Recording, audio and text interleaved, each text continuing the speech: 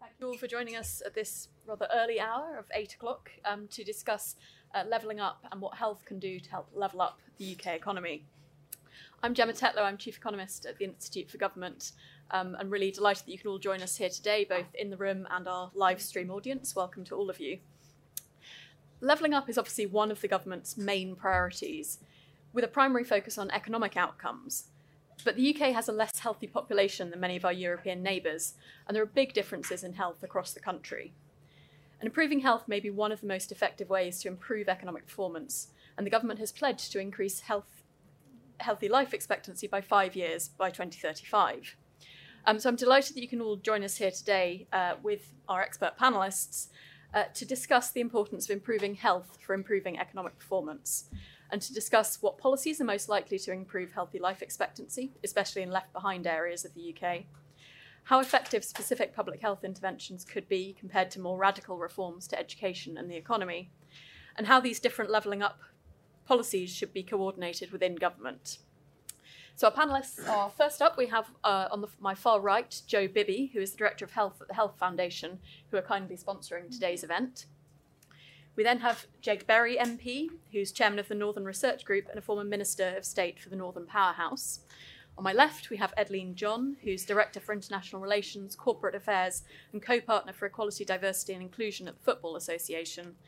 And finally, certainly last but not least, Caitlin Doherty, who's Westminster Correspondent at the Yorkshire Post.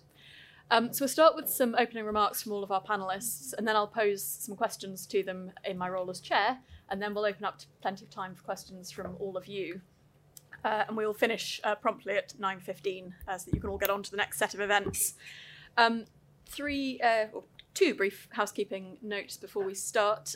Firstly, we will be live tweeting this event from @IFG Events using the hashtag IFGCons21, so please do follow and tweet along.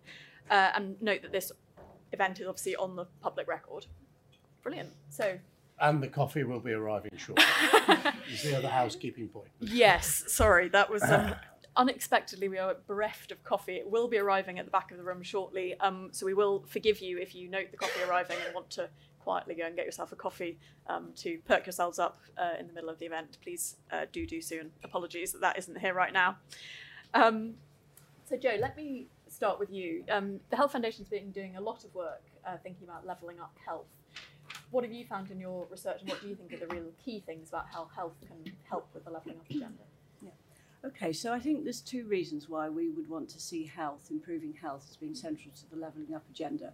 I mean, one is broadly political and the other is economic. The first thing to know is that in the 2019 election, because of the change in the seats across the different political parties, whereas kind of the traditional Conservative seats had a healthy life expectancy, how long people can expect to live in good health, of 65 years, the new sort of Conservative seats had a healthy life expectancy of 60 years. So considerably lower, and actually lower than the Labour seats that were held. So there's been a big change in terms of the political landscape and how that maps onto healthy life expectancy. And health and wealth are inextricably linked. We've seen that in the pandemic, but we see that sort of in normal times as well. We know that the biggest determinants of people's health are things like whether they have a good job, a good income, can afford good housing. But we also know that poor health acts as a brake on the economy, and that people with a work-limiting condition, only 47% of those people are in employment, compared to 81% of people without a work-limiting condition. So it does make a difference, health, on people's ability to contribute towards the economy. And that varies hugely across the country as well. So in Hartlepool, 21% of people have a work-limiting disability compared to 10% in Wokingham. So, this matters. This needs to be levelled up as well if we want to level up the economy.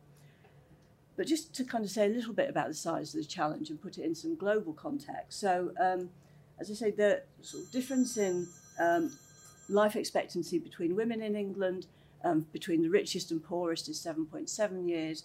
The difference in healthy life expectancy is 20 years. Let's put that in the context of the rest of the world. So the UK's average life expectancy is 81 years, and that ranks 25th in the world.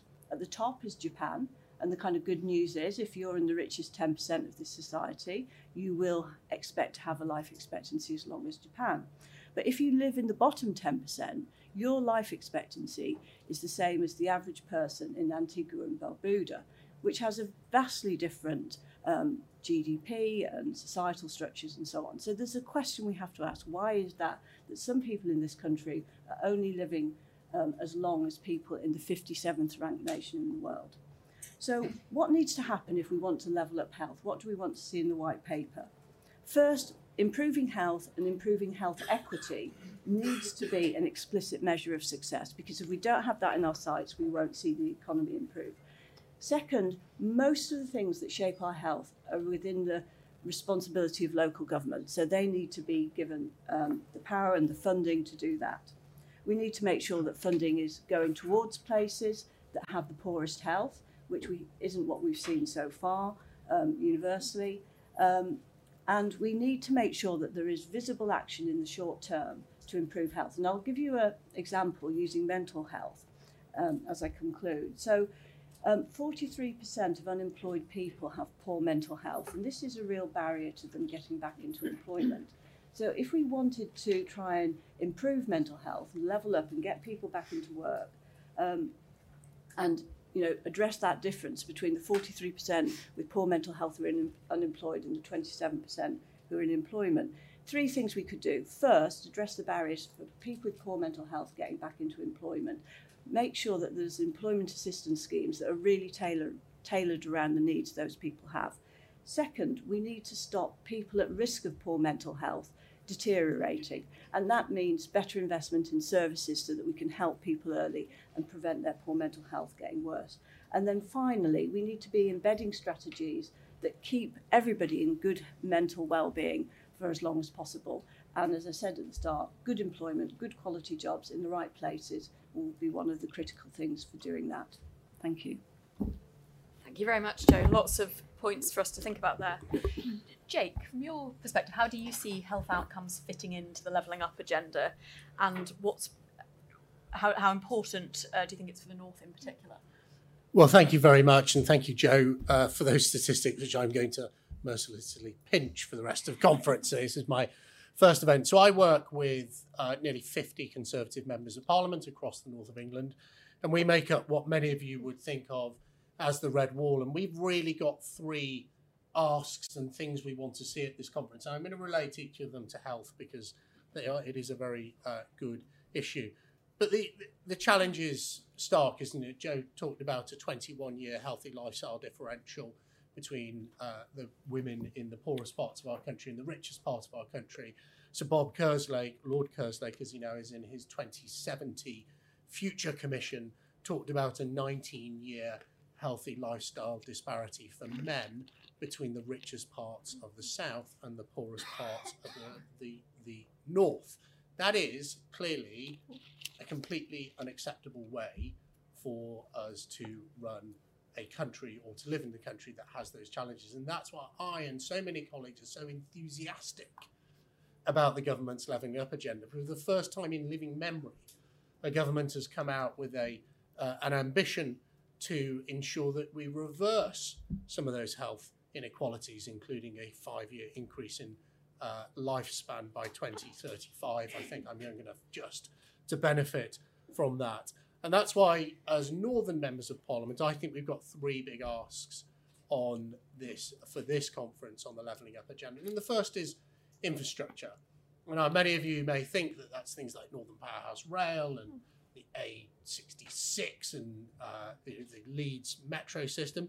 Absolutely is that, but it's also digital infrastructure too.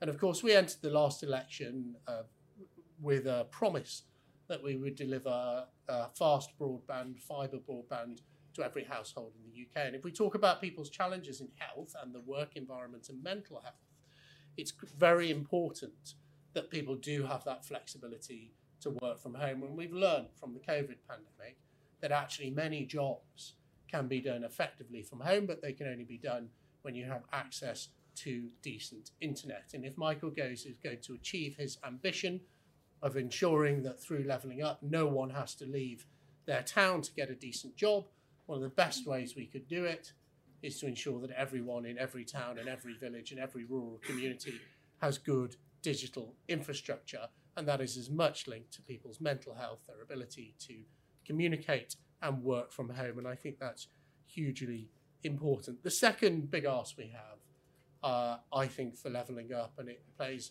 very much into the health agenda, is on devolution. Currently, 53%, I think from memory, I can see some journalists scribbling this down, so they're probably going to tell me I'm wrong later. 53% of the north of England's probably higher now, has some form of devolution. I want to see the whole of the north of England with devolution, but devolution with a purpose. So I want all devolution, whether it be mayors or county deals or anything else, to be tasked with economic growth in their region. But also I think we should try and learn from the experience here in Greater Manchester, where the mayor has both control of health and social care. And when it's very early to draw any positive, solid conclusions from that, the Northern Powerhouse Partnership is releasing a report, I think, today, which is showing that the early indicators from that linking up local authorities, healthcare and social care is paying dividends. And of course, that can only be done on a local level. We all know it is better for a local authority to spend 50 quid putting up a handle by someone's front door than the NHS to spend thousands of pounds repairing that person's broken hip. And that isn't just about saving money, it's massively talks to that individual's quality of life. So I think that the government, as part of its levelling up, should have devolution at its heart, but health and social care particularly should play a really growing role in that. And the final thing that we would like to see as a group of Northern MPs is the government to come forward with a definition of what levelling up is. Because of course the government will not deliver levelling up at all in communities across the UK. It will be businesses and people who deliver levelling up. And of course, whatever, if you've worked in any large organisation from the NHS or local authorities, many of you may be councillors or even in business, you will understand that leadership is about formulating a plan, disseminating that plan down to the people who are going to implement it, and then supporting them to implement it. So of course, levelling up in healthcare should be part of that plan, but it needs to be communicated to the councils and the NHS. And at the moment, I think there's a bit of a gap there, and I hope that will be filled. And the final point I would make, apart from the three things we would like to see clarity on in this conference, is devolution, levelling up, and digital infrastructure are all an opportunity for NHS reform. Because I said in Parliament recently, those of you who are suffering from insomnia may have looked at the speech, but I doubt any of you did. I said in Parliament recently that throwing money into a bottomless pit does not become a good idea because you put a blue NHS sign next to it. I absolutely want to live in a country where we have a well-funded National Health Service. It's what I rely on for my kids and my family. It's what everyone in this room relies on. But some form of reform going hand in hand with the new £12 billion National Insurance funded NHS recovery fund, I think needs to take place. And a big part of that needs to be engage local authorities, make the NHS digital, still the largest procurer of fax machines in the world, and also make sure that they know and people working in our NHS know how they can play their part in levelling up their own local community. Thank you. Thank you very much, Jake. Edleen, perhaps I can pick up on Jake's third ask with you. Joe laid out the huge challenges we face in terms of physical and mental health problems in this country. And what role do you think sport can play in helping to address some of these challenges, and what, if anything, would you be looking for the government to do to make sure that the private sector can play its part in that respect? Well, firstly, thanks for inviting me to be part of this panel. I'm really delighted to have the opportunity to talk about how important the role is that sport can play in helping the government to meet its levelling up agenda, specifically as it relates to health. So speaking specifically about grassroots football, it is the most popular team sport in England. Over 14 million people play and participate in football every year. And of course, football for football's sake is great. And I'm biased, and I would say that because I work for the FA. But we at the FA also believe that football has a real unique power to change people's lives for the better. We just need to look back to the Euros over the summer and see how after an unprecedented 18 months, football was able to really lift people's spirits, unite communities and bring together a sense of hope, optimism and joy. But we believe that grassroots football has a really critical role to play in getting the nation back on its feet as we recover from COVID, and look at how we can improve people's physical and mental health. It's clear that the improvement of public health should be a real kind of vital part of the levelling up agenda. But to do that, we need government's help. We as the FA published a report earlier this year on the social and economic value of grassroots football in England, and it found that grassroots football contributes to over 10 billion in society every year. And this includes healthcare savings as it relates to the reduction of disease of over 1.6 billion, of which 525 million is directly related to savings for the NHS. This report also found that if we look at boys and girls who physically and actively participate in football, they have a 39% and 20% decreased odds of obesity, respectively, which is linked to a reduction of 213,000 cases of childhood obesity. There are a number of other stats that I could throw at you as it relates to the impact that grassroots football has, but we have to be honest in looking at the facilities that we have across the country today. And sadly, unfortunately, our grassroots football facilities are not up to scratch. Only 1 in 3 grassroots pitches is of adequate quality, and every year over 150,000 matches are cancelled due to poor pitch quality. Again, talking to the point around actually how do we compare on an international scale, we have only half as many 3G pitches in comparison to Germany. So we're not where we should be when we think of the priority that this country gives to football and actually to sport more broadly. Over the last 3 years, the Football Foundation and the FA have worked together to look and work with local authorities, again, recognising the point that we have to implement and execute on a local level to support driving the change that we want to see that's going to have that impact as it relates to health. And we've mapped out a plan across England looking at some of the spaces where we don't have facilities that are up to scratch, looking at areas where there is significant socioeconomic deprivation, and recognising that we need to improve facilities to provide people with access to participate in grassroots football facilities. Part of that is actually recognising that a lot of the centres are also multi-sport. So it's not just those who want to play football.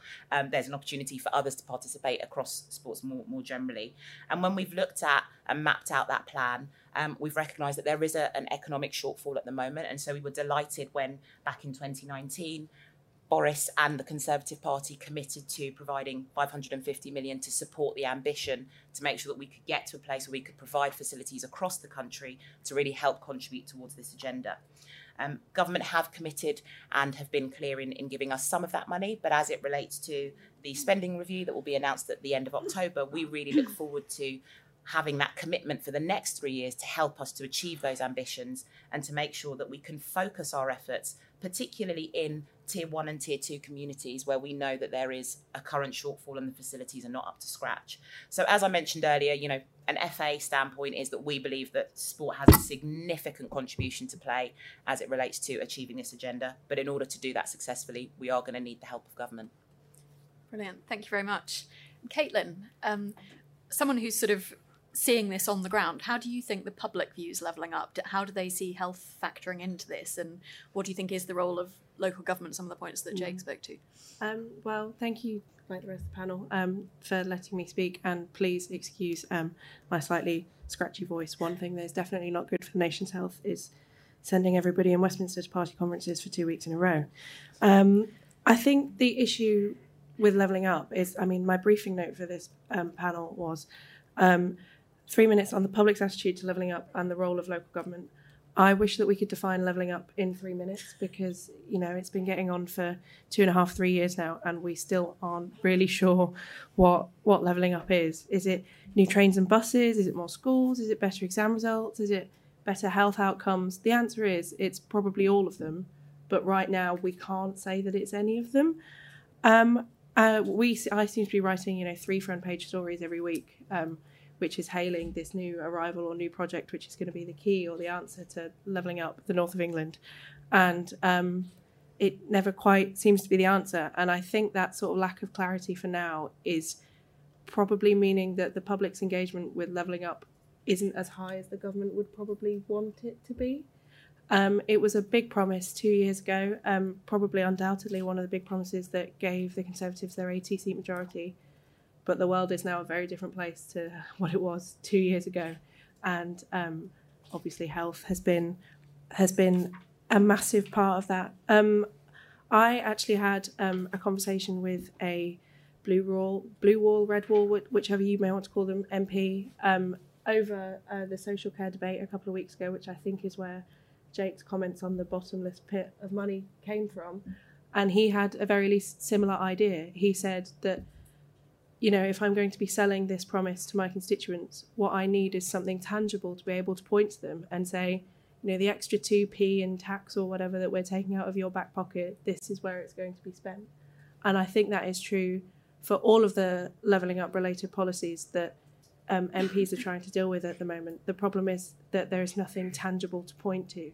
And while there is nothing tangible on levelling up, what the public can see and what is tangible to the public is disadvantage, which is probably the opposite side of what the government would have wanted to achieve with this policy. If the last 18 months has done anything, it's shown that health outcomes are significantly worse in parts of the north of England, I should say, in comparison to parts of the south of England, and that has been replicated over and over with economic outcomes. Fewer people have lost their jobs in the south of England. It's been replicated with educational outcomes. In Yorkshire and the Humber and the northeast, I believe, kids have missed more school than anywhere else in the country, apart from maybe the northwest. So all of these things add up together, and I think people will start to engage with the levelling up agenda when they can see that those issues that make the headlines on the news, that show them as separate from the rest of the country, can start to be fixed.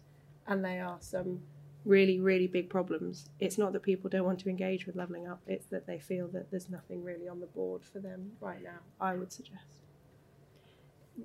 Jake, perhaps I can come to you on that question. I mean, one of your asks was greater clarity on levelling up, but, and I'm certainly not a politician, it does seem that perhaps part of the attraction of the politics of not defining levelling up is you can sell it as being everything.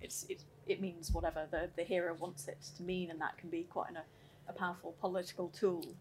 Is your concern just that there's only so far you can run with that? Why do you think the government should be much clearer about it?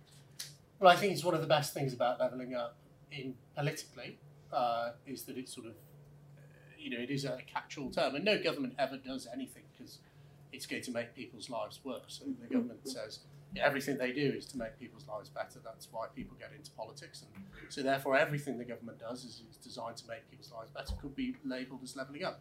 I think that's extremely dangerous because, of course, if it becomes a sort of, this is the government panacea, the NHS, football pitches, tennis courts, then it's very hard to demonstrate that you've actually achieved anything, which is why I think we need a much narrower definition, which is about reversing that north-south divide. And let's be clear that the income disparity between living in the north and the south of England in terms of GDP per capita, as publicised by a great North Yorkshire MP, Kevin Hollyrake, is the same now as between East and West Germany before the Berlin Wall came down. So, that's how big the challenge is. So, for me, levelling up is about reversing what I called in a newspaper article yesterday, this idea of Southern privilege, that the fact that you are born in the south of England means that you will live longer, you will earn more money, and you will have better health outcomes. Now, like many other forms of privilege, people in the south don't know that, and I'm sure that they have Southern privilege, and I'm sure their life feels very hard because they still have to pay for childcare and there's big mortgages and excessive transport costs. But in truth, if you're going to reverse that north-south divide, we need to end the fact that you are privileged just because of your geography. Why should my kids in Lancashire go to a worse school than Michael Gove's kids in Surrey Heath, if that's where it's school? I don't know. I don't want to make it personal. But, the truth is that is a real issue. So we have to define it. But I go back to that point. I think the most important reason to define it is that we can all get on and do it. And I was the Northern Powerhouse Minister, and the great thing the Northern Powerhouse had was an economic rationale behind it. So businesses looked at it and went, I can see how that's going to work for my businesses, in terms of skills, for my workforce, for infrastructure, they could really, really buy into it. And I went to a brilliant lunch yesterday with business leaders from across the north. And the most striking thing I found at that lunch, the questions were, we are part of the Northern Powerhouse already. The government's lost control of it. It belongs to the people of the north. How do we become part of levelling up? Levelling up is a slogan, Northern Powerhouse is a strategy, and I think it's how we move levelling up from a slogan to a strategy. Thanks, Jake. Edleen, can I come to you on something that Jake was alluding to there? Obviously, perhaps inevitably, because we're sitting in Manchester, we're talking about this as being levelling up the north versus the south, but there's obviously a lot of disadvantage within areas as well, and huge disparities in income and healthy life expectancy within areas. From your perspective and what you think needs to be done, is this mainly about more investment in the north, or actually are there pockets of deprivation across the country that need to be addressed? Yeah, for me, levelling up is about addressing inequality across the board. It's not necessarily kind of just a geographical divide. It's about recognising the areas where actually there is deprivation and there are pockets across the country, and recognising what we can do to help and support that. So I've talked predominantly about health outcomes in kind of the opening section, but actually we have to recognise if we implement and put in place grassroots football facilities, what you also have are the opportunity for more jobs. And actually that does play a contributory role as it relates to then the economy. What you do have is that we tackle some of the other broader societal issues. So actually loneliness is one of the challenges that government have talked about. Actually being able to come together and play team sports helps to support that. And that's not just sports in terms of kind of the way in which we think about conventional football. One of the pieces of work that our research found was that as it relates to older adults and those playing walking football, 88% of players surveyed reported improved mobility and coordination and a sense of happiness. So actually there are a number of benefits, but it is about looking cross-country and trying to address inequality across the board, not just from a geographical perspective, but indeed in areas where we know that facilities are not up to scratch, and we know that that is having a negative impact on people being able to participate, play, engage with the sport of football, which for us, of course, is really important. Thank you. Joe, can I come to you on this point about the NHS being a bottomless pit? I mean, there has been a tendency to put a lot of the money into acute, urgent care. And what do you think would be the sort of strategies to trying to get more money towards the sort of preventative public health investments that perhaps would then reduce the need for that later acute intervention? Yeah, so I think there's a few things to unpick here. I mean, the first thing is the NHS is there when we're ill, and we all need it when we're ill. It isn't primarily the part of society that keeps us healthy. What keeps us healthy, as we said before, is good communities, good work, good housing, a good food system. That's what keeps us well in the first place. And when we're not well, we need the NHS. The Health Foundation's done analysis. It shows that the NHS does need more funding. But I wouldn't say that's the same as it being a bottomless pit. The reason it needs more funding is because people in this country are getting iller. And just as an example of this, we could just look at the trends in obesity. So obesity is a risk factor for cancer, for heart disease, poor mobility, ultimately poor mental health, and so on. And obesity since 1993 has increased from 15% in adults to 28%. So it's not surprising that demand on the NHS increases when we see increases in the things that are making us ill. If we look at children, actually currently at year 6, 20% of children are classed as obese now, and overweight. And I think this is something that should really concern us, because this means we're sort of baking in poor health into our future generations. So if we want to stop the sort of stem of funding needed for the NHS, we have to stand back and say, what should we be investing in that will keep people, keep communities healthy in the first place?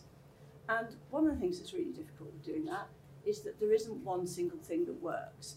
So it is lots of things. It is actually, more football pitches and good quality football pitches. It is more libraries. It is better schools. It is better work opportunities. It is helping young people into apprenticeships. It's all of these things. And that's why we would also say that at place level, local leaders at place level know what's needed most in their communities. So we need to have this ability for local government to take a stronger lead, investing in the things that make us healthy. What we also need national government to do is to look at how they make investment decisions. If we're looking at things that just give a quick return in the next 2 or 3 years, we won't break that cycle of poor health.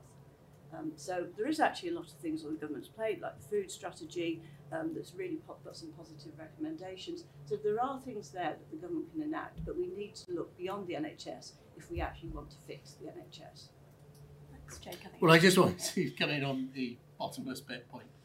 I mean, it is a sign of success that the NHS is spending more money, because particularly with acute services, if you go in and you've had a stroke or a heart attack or have cancer, and they cure you, which we'd all say is a great thing, you therefore live longer, and then you tend to go back 2 years later or 5 years later with something else. So the challenge, I think, with NHS funding is the better the NHS gets, and by God, we all want it to be great, especially if we're the patient, the better it gets at helping people, the more money it needs, because that patient will then return where historically they would have tragically died of the heart attack or the stroke or the cancer and not had any further call on NHS resources. And that's the great challenge, I think, for government in terms of this funding is the more we put in, the more it will need, but actually that's better for health outcomes. Yeah. And I think when I say it needs reform, we've got to, I'm not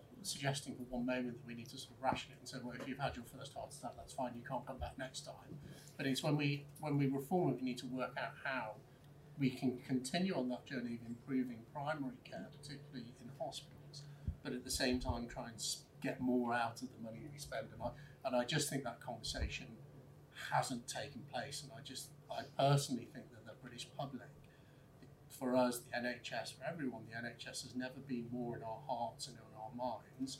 And I think now is the time that it's politically right for the Conservative Party and the Labour Party across the political divide to have that discussion about how can we more effectively spend that resource to get those better health outcomes. And that, my comment about being bottomless pit is a good thing, because the better it does, the more it needs.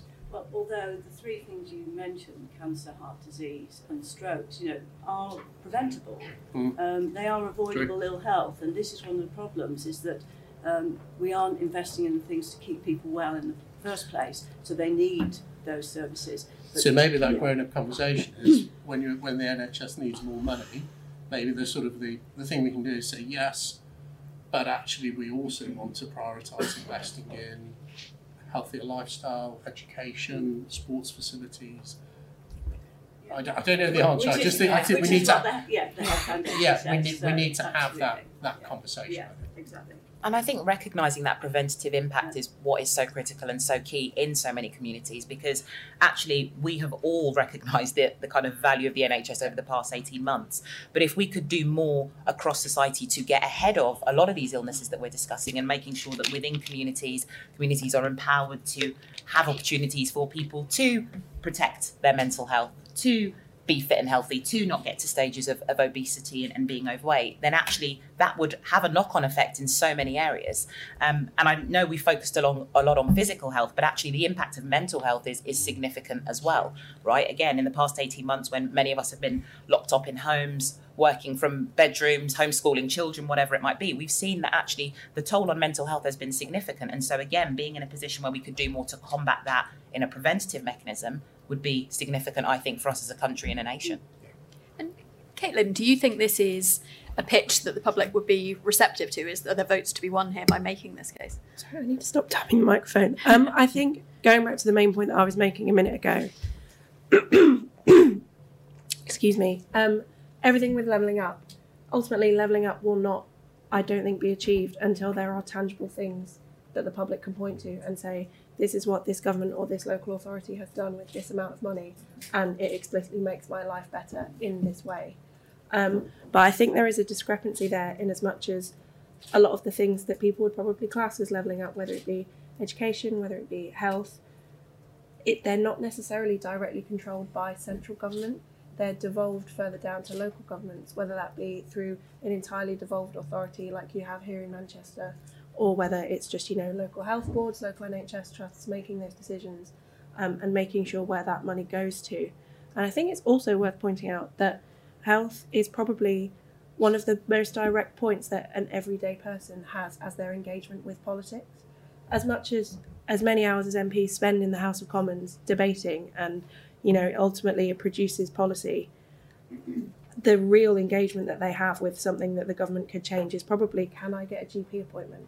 It's, can my child get a space at school? It's, can I then take my child from school to a GP appointment to fix the bump on the head or whatever that they sustain today? And until, I think it's one of those issues that, when those things are made better, people will probably feel that levelling up has been achieved in some way. But Caitlin, on that GP appointment point, doesn't that speak to the point of delivering on that promise to get digital infrastructure out? Yeah. Because I've had 2 GP appointments, one for myself where it was online, which was fine for me, and one for my son who had an ear infection, which is absolutely appropriate face-to-face. But if more GP appointments are going to be online, it only works if you've got proper broadband. And Yeah, I think absolutely. that sort of speaks to that levelling up agenda. Prioritise infrastructure because everything else flows from that. I think all of these things link together so closely. It's quite common for a lot of people to say that at the heart of the levelling up agenda we have education and skills, but I would argue actually that infrastructure is the other thing there. I know it's a bit of a cliche to be talking about trains and buses and trams when it comes to levelling up, but I was in a panel yesterday where somebody made the really good point that there's no point in investing in all of these services if people then can't get to them to obtain them. And getting hold of them is either, like you said, having the broadband connection so that people can engage with these services virtually, or it's having the infrastructure in place to make sure that people can get to them quickly and affordably, which I think is the other key point. And, you know, Chris Whitty, in his annual report, which came out over the summer, every year the Chief Medical Officer does this big medical report, and his focus this year was health in coastal communities. He was calling for extra investment to be pumped into these coastal communities because health outcomes in places like Blackpool and Hull are a hell of a lot worse than even neighbouring towns that are slightly further inland, and certainly worse than the big city areas. And I think that links back and loops back to this point, in as much as people in coastal communities a lot of the time are separated. They're having to drive 2 hours to get to a cancer appointment. They're having to drive 45 minutes to get to a GP appointment that they get there, and it's then being cancelled because the GP surgery is dealing with such a large intake area that they've had too many people turn up for appointments today.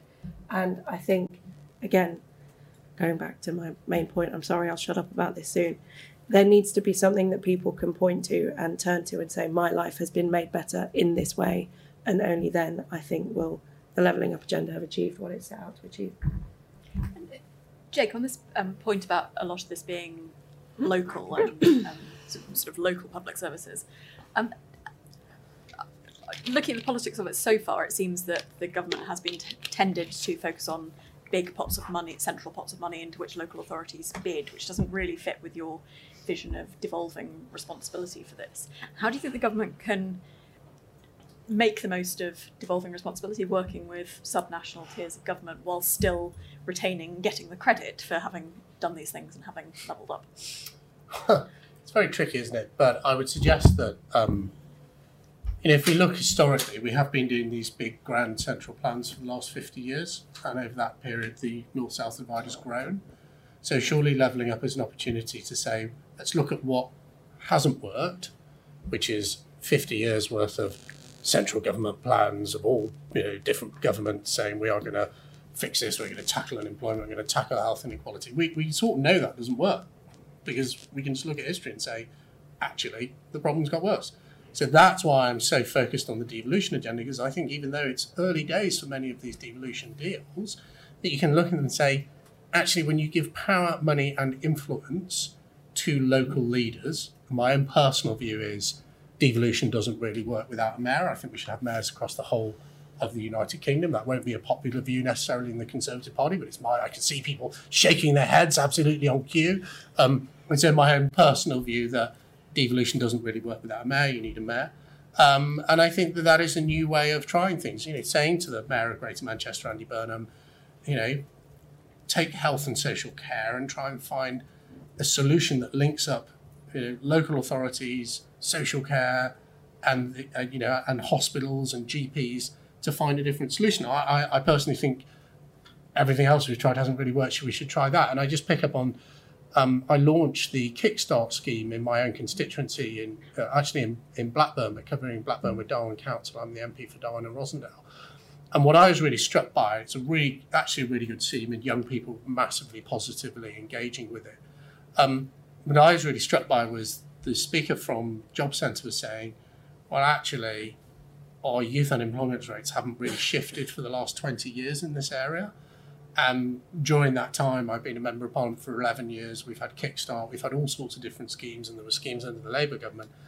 And the challenge I put out to them is, well, if we've done this for the last 20 years and we know it hasn't really worked, what is different this time that's going to make it work? And I think we have to put that challenge out there with health and wealth and north-south inequality. Say, this is not, terra nova. This is ground we have been over for decades.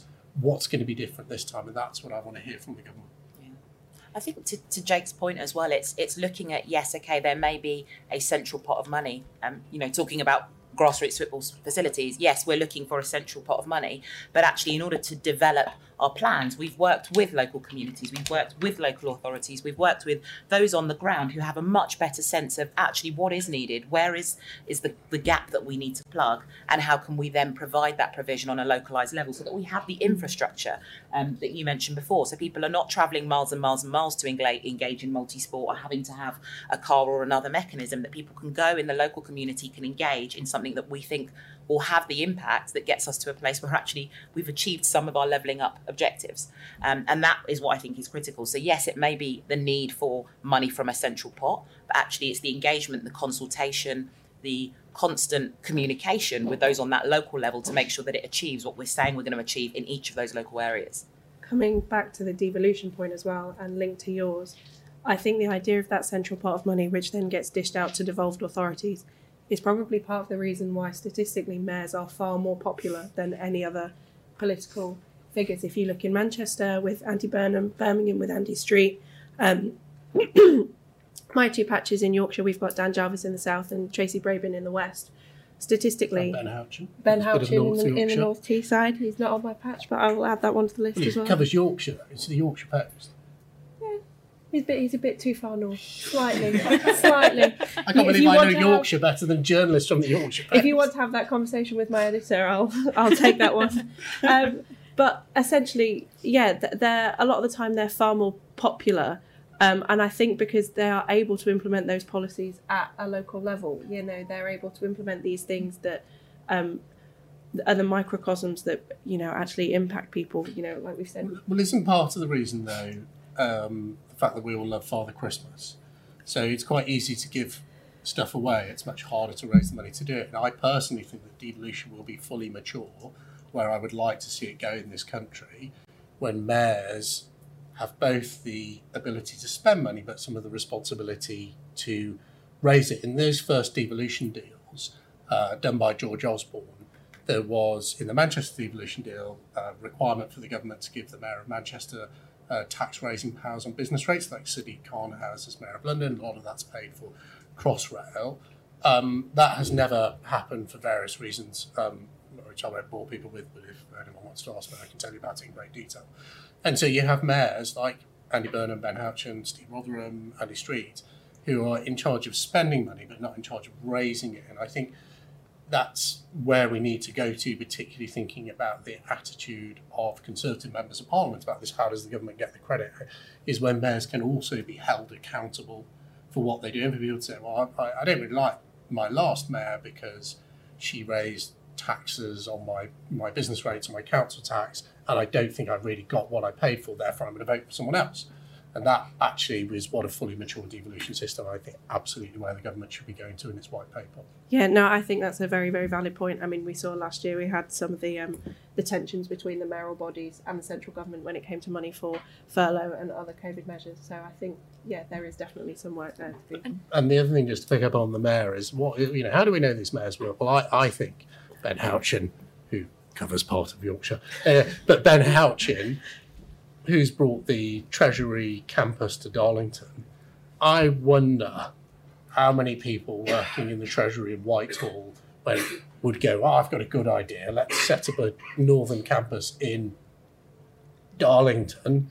if you hadn't have had Ben Houch in there saying it absolutely needs to come to the northeast, it needs to come to the, and that is why they say I don't think devolution works without a mayor, because you have these national figures who go out and advocate for their areas and say, actually, if we are spreading beyond London, don't go to Manchester or Liverpool or Leeds or Sheffield or even Birmingham. Look at some of these non-metropolitan areas that I represent, and they're very good at banging the drum, and that's why I think we're seeing real change in places like the Tees Valley. When previously, as I say, I rather suspect that the senior Treasury officials probably couldn't really point at a map. So I just think that's why you need a mayor. Jo, can I come to you on this?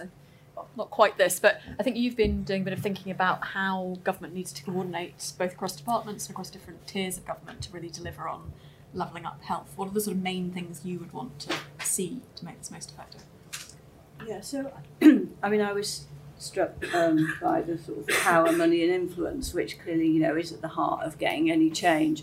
I think what it will need, though, as you say, for that to happen at local level is for national government to be working differently. So what we don't see, I don't think enough of, is that joined up agenda across government, recognising that different government departments all have their role to play in improving health and levelling up health. So, you know, DCMS through sport, DEFRA through the food system, DWP through the type of employment and work and benefits and so on.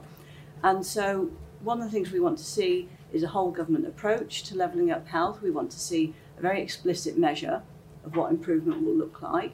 We want to see supporting indicators, because if we have a goal such as improving healthy life expectancy, as I've said already, that's not going to happen in the time frame of a single government, possibly not in the time frame of two governments. It's a long haul change. So then we need to be asking ourselves, what are the multiple things that sit under that that will help and contribute? Which are the national government departments that are responsible for those areas of policy and funding? And how do we put more accountability into the role that they can play in keeping the country well and preventing, sort of, as we've seen, the growing demand on the NHS? And one of the challenges, I think, with national government is in a sense that everybody does want their pot of money, you know, whether it's the mayor or whether it's somebody in one of the government departments. And Local Government Association have done a lot of analysis of the fragmenting funding that goes down to local level. So a lot of bidding for small pots of money, different schemes, short-term schemes. So we have to have a change in behaviour nationally in government departments to really consolidate the resources available and put in the accountability measures to ensure that those resources are being used in a way to improve health. Brilliant, thank you. I'll go now to questions from all of you. Please put your hand up if you'd like to ask a question. If you're happy to do so, please do say who you are. I'll take questions in batches of 2 or 3 just so we can get through them. And please do wait until Penny gives you a microphone. We'll go first to the gentleman on the aisle and then the lady in the spotty dress on the aisle as well. Yes, my name's Alok Mitra. I'm now from Watford, but I've lived most of my life in London, and most of my family are in London, and I travel there quite a lot. And just picking up about the bit of the mayor, we have a London mayor who is worse than useless. He has managed to block any kind of transport by putting in empty cycle lanes. Knife crime's gone through the roof. Everything about London has become a lot worse. And I've lived in London for 60 odd years, and I can see the deterioration. So I don't actually think mayors work. One of the problems I have at the moment is that we seem to be over-governed. We've got government at every level, administration at every level. We should be looking for smaller government, not big governments, and have more self-responsibility. I'm afraid you'll never achieve your levelling up agenda unless people take their own matters into their own hands. And I say this from a person who, my parents came to this country over half a century ago being poor, but we're not poor now, and we didn't rely on government handouts. Thanks. My name's Helen Pidd. I'm the Guardian's North of England editor. Jake said that no government makes decisions to make people's lives worse, but this week it's going to make the poorest people poorer by removing the £20 universal credit uplift. I don't think he voted against the withdrawal of that in September. Correct me if I've got that wrong. But I'm interested in his view and the panel. You know, given that the really proven link between poverty and poor health, is he and the rest concerned that the removal of the £20 will further worsen health inequalities? I'll take one more question. Was another hand? The lady by the wall there, please. Thank you. Hopefully you can hear me through my mask. Alex Archibald from Midlands Innovation Health. The name gives it away. We come from a region that, I come from a region that is often forgotten in the levelling up agenda discussion. We spend a lot of time, and I just wanted to challenge the narrative that came across within the panel discussion that we need to pick the worst areas. Surely it's about identifying the problems across the UK and regions working together to make those messages and convey those messages to government. We struggle with challenging the North. Who's got the worst? Who's got to be the centre of attention? Can we not all work together? Great. Right. Jake, shall I start with you? Because the easy one's definitely for you. So, the gentleman at the back from London, I spend some time in London. I try to keep it to a minimum. But, if you don't like your mayor, work hard, vote him out. That is the power of politics. We had a fairly exceptional mayor, I think, in our current Prime Minister. I'm sure you gleefully said London is better. The fact that you're here, I'm just guessing you're a Conservative. But I'm sure you happily said, London is better because Boris is our mayor. And, I think if we really think Sadiq's doing a bad job, and I agree with some of the things you've said, then we need to pick a really stellar candidate to be the next candidate for the Mayor of London. It may be the previous one, I don't know, and work hard and vote the mayor out, because we have shown that we can win London, and we should try and win it again.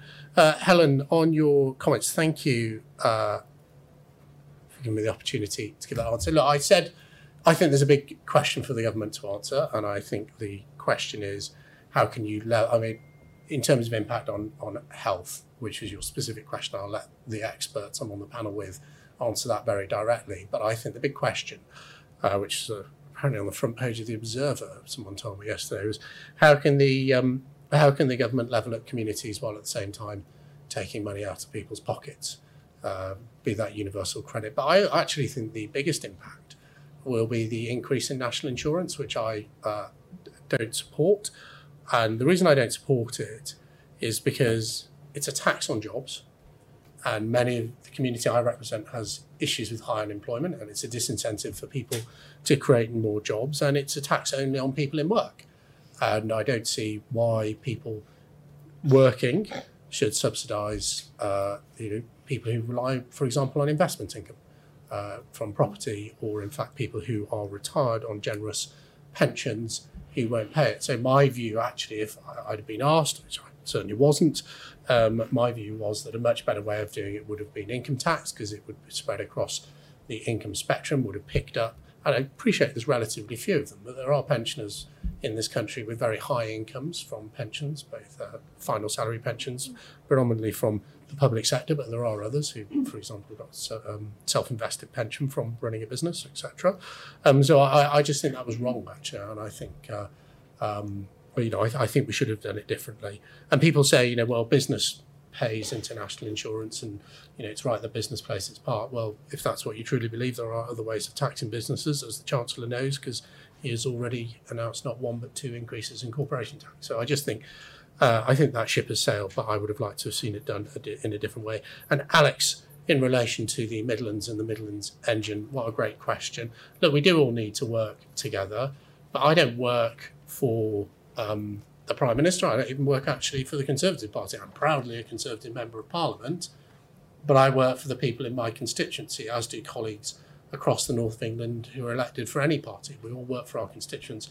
My job is to fight for them. Northern colleagues have come together to fight for the north. I think that's the right thing to do. I think we are better serving our constituents by hunting as a pack and pushing the government to deliver the levelling up agenda. I see no reason why the excellent Midlands members of Parliament that we have shouldn't do something similar. I know that Andy Street has suggested that, so let's see what happens. It's not north versus south. It's about or levelling up is about improving everyone's lives. So I hope and look forward to working with Midlands colleagues to deliver the levelling up agenda for the whole of the United Kingdom, because it's about Great Britain and Northern Ireland. So look, watch this space. I think there might be news coming. Helen's getting getting a pen out. I'm not going to tell anyone what I know, but I think there might be something coming up. Well, listen out for that. Joe, come to you next. Yeah, a couple of things there. I mean, I think on the third question, I mean, we have talked a lot about north-south or kind of large geographical variations, but, you know, one of the realities is also within individual local authority areas, there are also significant variations in people's health and healthy life expectancy and so on. So we do need, you know, levelling up is one strategy at the moment, but it won't be the strategy that solves the sort of countrywide problem and difference in health inequality. So that's certainly something we do need to look more broadly than that.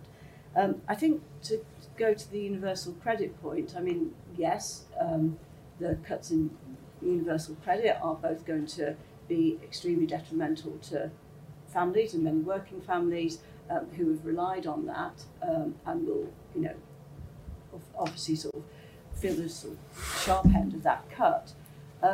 The other thing, though, that the Health Foundation's highlighted is that, you know, this is also money that goes into local economies. I mean, people don't receive this money and then just sort of put it under the bed. You know, it is spent, it is used, it's important. And so when we've looked at also the sort of place-based effect of the cut, what you find is that in areas of lowest life expectancy, which tend to be the ones where more families are dependent on universal credit because there's poor quality work, poor quality wages, those places are going to see a bigger proportion of funding kind of essentially coming out of their local economies as a consequence of this. Now, I know people here will also say, well, you can't just run an economy on kind of government handouts, but if we haven't yet got the jobs, you know, we're in this bind.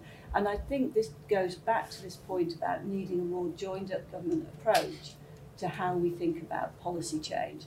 And we need to build in proper consideration of the consequences of policy changes on people's health. And when we published our analysis a couple of weeks ago on the impact of universal credit on sort of place-based economies, one of the government ministers was asked if a health impact assessment had been done, and it hadn't. So I think this is the problem, is you can't have a kind of agenda to level up health if you're not looking at the consequences of all your decision making on health and taking a much fuller rounded long-term consideration of that. I think I'd echo a lot of what Joe's already said. I think we have to consider a lot of these challenges by taking a multifaceted approach. So talking to universal credit, absolutely that is one element of the challenge. But actually, what are we doing as it relates to educating people about making healthier lifestyle choices? What are we doing about providing access to facilities to enable them to participate in things to make them healthier? What are we doing about making sure that at local community level, people have skills, access, training schemes, apprenticeships to be able to get into positions of work and to be able to make an income themselves? So it's not a one size fits all and one solution to the problem. There are a number of things that need to come together, and that's where, to Joe's point, actually various government departments working together, collaborating to make that difference in people's lives is really quite significant. And similarly to the point that was made around recognising how various parts of the country can work together, I think we also have to often drill down and look at the data and look at the information about certain communities. I come from the south, you can probably hear that from my accent, and come from a low socioeconomic background and area. But actually, if you look even within our community, you know, there are certain train stations where you turn left and actually life is very, very different versus where you turn right. Now, if you looked at the data holistically, you might say, well, this community or this local authority is doing well. The reality is, on that localised level, there are stark differences in all of the things that we've talked about from a health perspective, life expectancy, opportunity to progress into certain careers or certain fields of work. And so I think we have to have that granular level of data, but actually we have to have an objective cross-country to try and get everybody to a better place. Thank you. Caitlin? I don't have much to add, but I think leading on from your second point, I think a lot of the levelling up agenda for the moment is focused really on cities. So, you know, it's how much investment are we going to bring to Leeds with Northern Powerhouse Rail? How much investment are we going to bring to Manchester with HS2 and things like that? But even within those cities, like you mentioned, there is an awful lot of disparity, and sometimes those disparities become even greater when you move out into the suburbs and the villages. There are parts of Yorkshire where there are villages that are really quite immensely wealthy, and then they can be next door to villages where, you know, it's perhaps a post-industrial area. There are high rates of unemployment, high rates of health inequalities and things like that. And I think it's always worth making the point, similarly to what the lady said about, the parts of the North and Midlands shouldn't be competing with one another. I think on a similar level, it's really important to recognise that the North and the Midlands isn't one conglomerate blob of people that, and there's a definite way to fix this. There are wealthier people in the North and Midlands, there are poorer people, there are people who are healthier, there are people who are unhealthier. And I think we need to be speaking to those disparities within the areas that we want to level up, as well as the disparities between the North and South, if we're going to get anywhere. Thank you. So we have time for a few more questions. Take the gentleman here and then the lady behind, and then go back on the aisle. Hi, thank you. So I'm Jonathan Blade from the Royal College of Psychiatrists. I was very pleased to hear, I think Joe was talking about the mental health impact and how that's so important to the Levelling Up agenda. One thing I think was talked about was about how you need to do things where people recognise and investment that people can see. And I was wondering if there's a slight concern there that sort of when we're sort of investing in infrastructure and health, there's quite a focus on sort of acute hospitals and machines that go ping and things that people can see, and something an MP can stand in front of and saying, look, this is our new acute hospital, where sometimes things like the mental health sector, where it's less visible and then less, big acute hospitals, that some of the investment is less likely to go there, and if you're focusing on things can be seen. Great. The lady just behind you. Hi, thanks. My name's Emma Mee. I'm a GP trainee in Oxford. I kind of want to touch on the kind of point around, I think one of the main problems in terms of levelling up is inequities in healthcare access. And I think the key thing here is personnel. So where I work, for example, you can get a appointment, your GP, face-to-face appointment, even same day, next day, no problem. Where I grew up in Peterborough, local surgery, mostly locum doctors. So that's, for me, I think, a key issue and something that voters really care about. And I just wondered what your views were on how do we change that kind of, personnel. And I think in terms of personnel, you also have to think about talent as well, top talent. So medicine's a very academic profession. A lot of top talent gets attracted to where there are good universities, Oxford, Cambridge, London. And that is one of the causative factors, I think, as well as also certain left behind communities. I think that is what voters will care about. Great. And the guy's second row from the back. Thank you. I'm a doctor too. I work for Sue Ryder. We're a national charity. We run hospices and neurological centres. We also help patients or families who are bereaved. I haven't heard charities get mentioned, and I think we do save the country money. When I see patients who are dying in my hospice, I know that hospices only get a third of their funding from the NHS.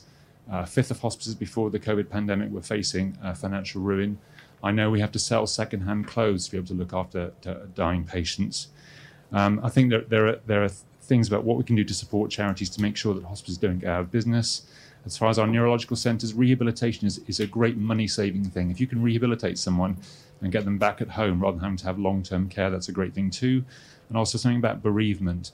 We know that bereavement is something we all go through. We're all going to go through, unfortunately, and it can have real impacts on mental health and your functioning, your ability to return to work. I think these are things we need to think about as a society. Thank you. Thank you. Adeline, can I come to you first? I don't know if you perhaps have a view on the role of charities and how they can play their part alongside government. Sure. So, the Football Foundation is a charity that we are working in partnership with to deliver this plan, which actually ensures that across the local communities there is something that can be seen. So to tie into your question, something that is visible, that people can say, this is what was developed in my local community. This was the multi-sports facility to enable me to play a sport, football, to have a job, to do whatever is kind of provided in those facilities within the community. So it's visible and meets that point of the agenda that was made. It's preventative. And again, we've talked a lot about kind of health outcomes as it relates to what happens when people get ill, what happens when people have mental health problems. And I'm very, very much in the camp of that is critical. But if we could do more to prevent people needing to get to that place, that would, I think, help our country to be in a place where we are more levelled up. And that's why for us, ensuring that we can have the funding to provide these football facilities is really critical to what is an objective for us as an organisation. But I think that really contributes to helping society and many parts of the country that have been not looked after get to a better place. Jo, can I come to you next? Yeah. Any of those questions? Yeah. I mean, I think I mean, on the first one, that is always the challenge, isn't it? The hospital is, you can put the ribbon outside, you can cut it, and it's very visible, and you can count them very easily. So that is a difficulty. I think, but I was struck by, what we were saying earlier about primary care, and actually that's where most people, every day, that's our first point of contact. And if our primary care is good and working well, we know that, and if it isn't, we also know that. And so the Health Foundation has done some analysis on levelling up general practice because of exactly this point, that we know the areas where populations have the poorest health, they tend to have lower numbers of GPs per head of population. Our analysis has also shown that they have less funding directed towards them. So, this is something, obviously when you're saying on one hand you need more money overall, starting to redistribute can be challenging, but there is more money going into the NHS, and maybe one of the things we need to make sure is that funding is being directed in a way that is actually reaching primary care, reaching the populations and communities who need it most, and not getting sort of siphoned off into more new hospitals and photo opportunities. I think the other thing is, of course, the integrated care systems that are being introduced, which I think they are going to have a much stronger incentive to think about these things and think about how services are run differently to better meet people's needs when they have it. But so the levers, I think there are some levers there, but then it comes down to the will to actually do something with that, and can we use this funding differently and put it in more preventative space? Can we make sure more of it is going into areas of public health, which have often a much higher return on investment than some of the acute end of treatment?